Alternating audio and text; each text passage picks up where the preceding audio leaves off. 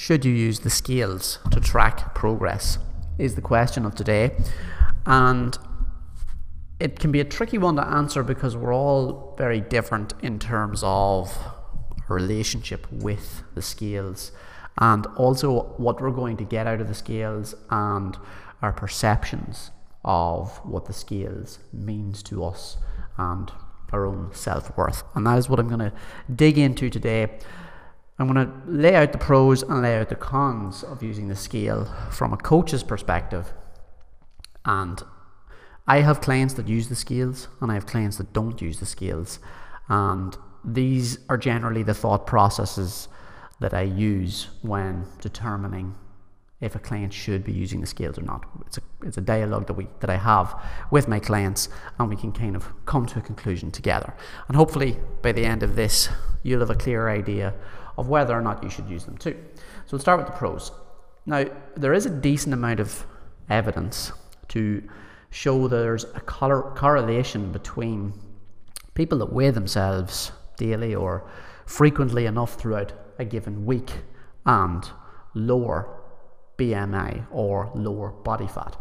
And this comes down to the fact that if you are aware of your weight, you are more conscious of the changes and you may be able to adjust your behaviors in response to the changes in the scale. So if you see the scales go way up, then you may change your diet or your exercise in response to that, because you're like, okay, I've gained weight very quickly here and I need to alter my behavior to make up for that.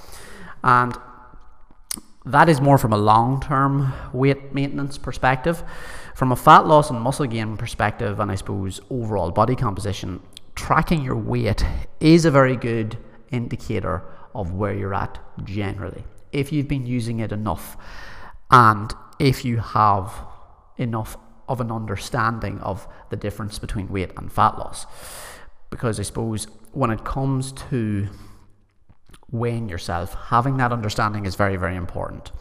And the main difference with weight and fat loss is weight can be really anything in your body.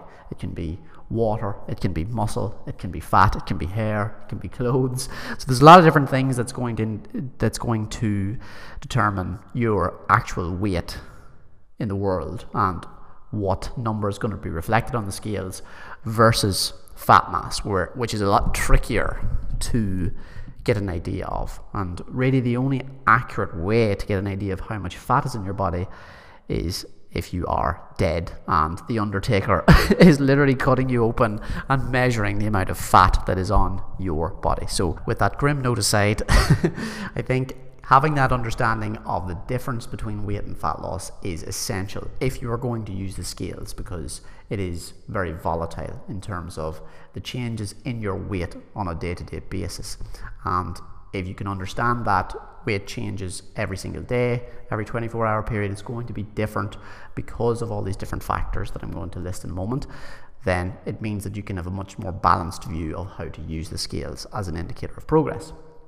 So the things that influence your weight are your water intake, your salt intake or lack of salt in the diet, the amount of carbs that you have in your diet, or let's say the scenario where you increase carbs the night before and then you hop on the scales and that increases your weight because of muscle glycogen.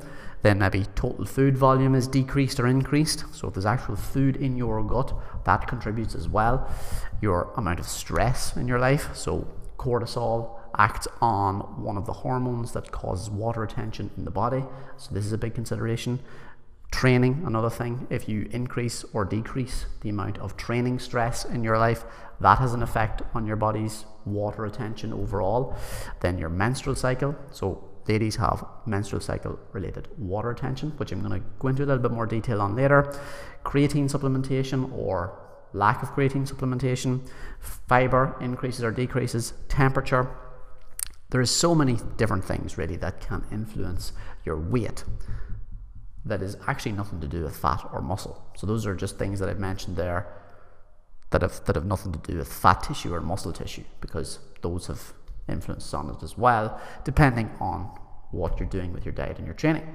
So again, taking it back to this understanding of the difference between weight loss and fat loss, it's very, very important that you have that understanding. And once you've done that, then you need to make sure that you're actually taking the measurement correctly. So you are better off avoiding weekly weigh-ins, like you may have seen in Slimming World or some of these weight loss clubs, because as you know from all these different factors that can influence changes in your weight, it doesn't give you a very accurate representation of what's going on, and this is the main problem with these weekly weigh-ins.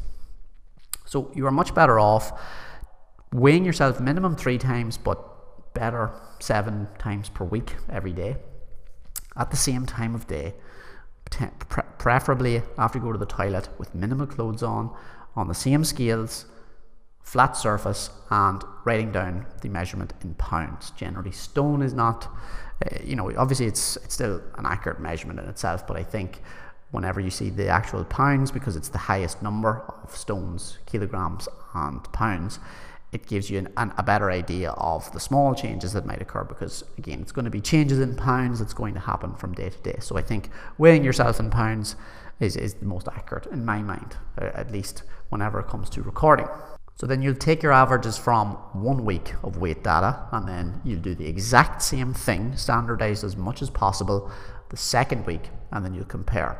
And that is how you get the most accurate representation of your weight changes. Again though, there is going to be things that's going to influence this, as I mentioned earlier, all those different factors.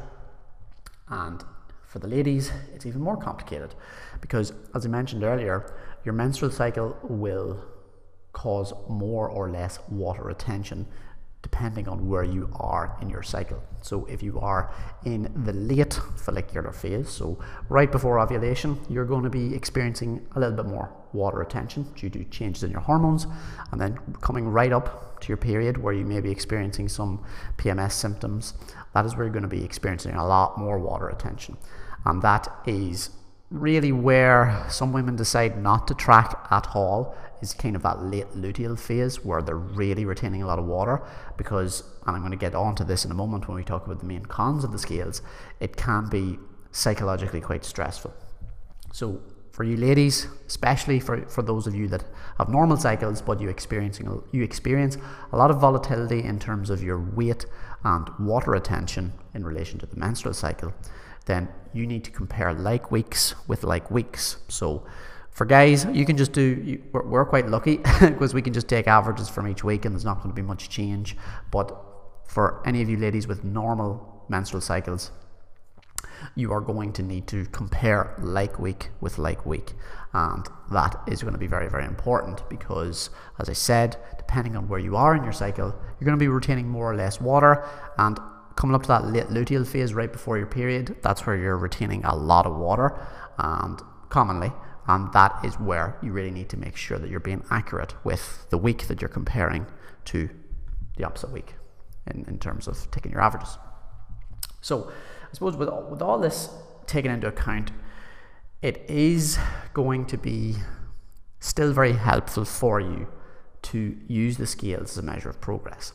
But as I said, the main cons is going to be in relation to the psychological stress that's associated with the scales. And a lot of people do experience this if they have a tentative relationship with the scales. They've been to Slimming World, they've been to Weight Watchers, maybe they've been to particular personal trainers or coaches that put a lot of the emphasis on weekly weigh-ins or simply inaccurate measurements, and it creates these highs and lows and volatile emotions. So if you are the type of person that gets upset when you see changes in the scale weight, and this is maybe perhaps those years of conditioning that I've mentioned there a second ago, then it may be just a good idea for you to not use the scales, because I have had clients who, even though they've been given this information, I've helped them gain a complete understanding of how changes in their body weight versus fat loss and changes in the scale and the daily fluctuations and all the things that influence it, even after that they still get upset and they still don't feel like the scales does them any good in terms of an emotional, psychological element. Then we decide to not use them and just bin them. Actually, sometimes that is required, is to literally throw your scales out, because you might be tempted to hop on them sometimes and not see changes. Especially, another thing that I have not mentioned is the fact that you can be in a position where you gain muscle and lose fat at the same time if you're resistance training and in a calorie deficit, and that can massively balance out the amount of weight that you're actually losing, but you're actually doing everything right in terms of recomping your body. You know, you're making exactly the type of changes you want to your body: more muscle, less fat.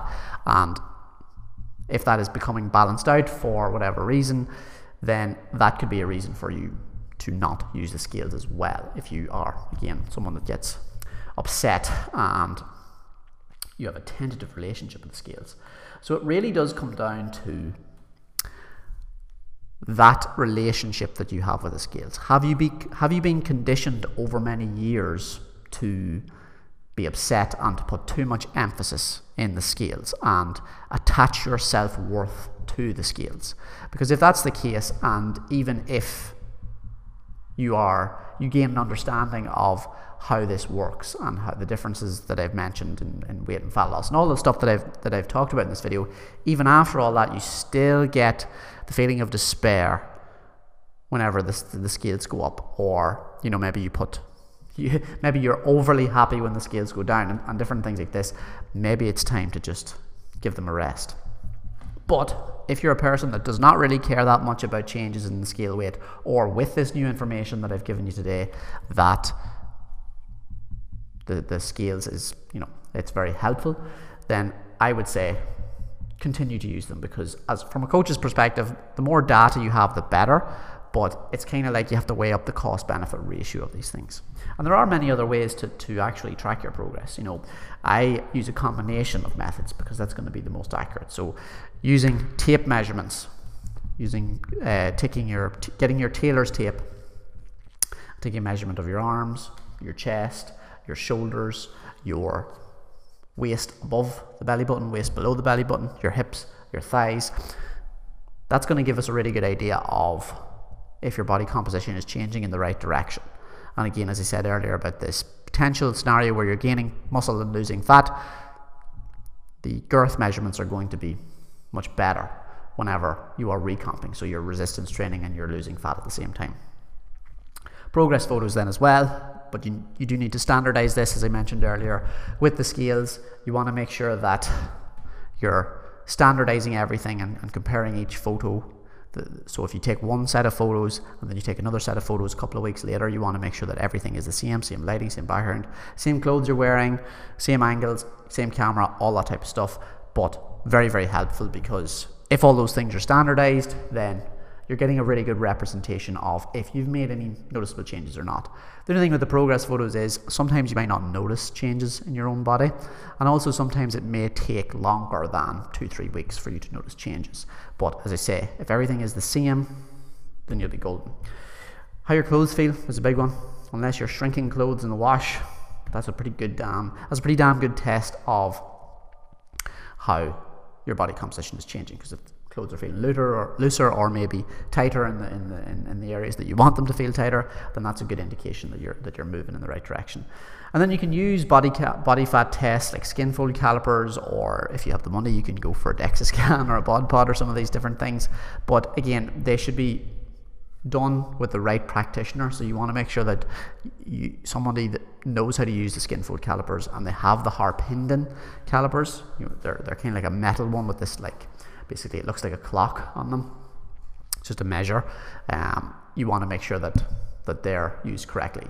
If you're using plastic skin fold calipers and you're doing it yourself, or you're getting somebody to do it that doesn't really seem like they know what they're doing, then don't bother with that measurement because it's too inaccurate. But again, under the right circumstances, the skin fold calipers can be very helpful, but you want to make sure that you're doing them in combination with these other measurements.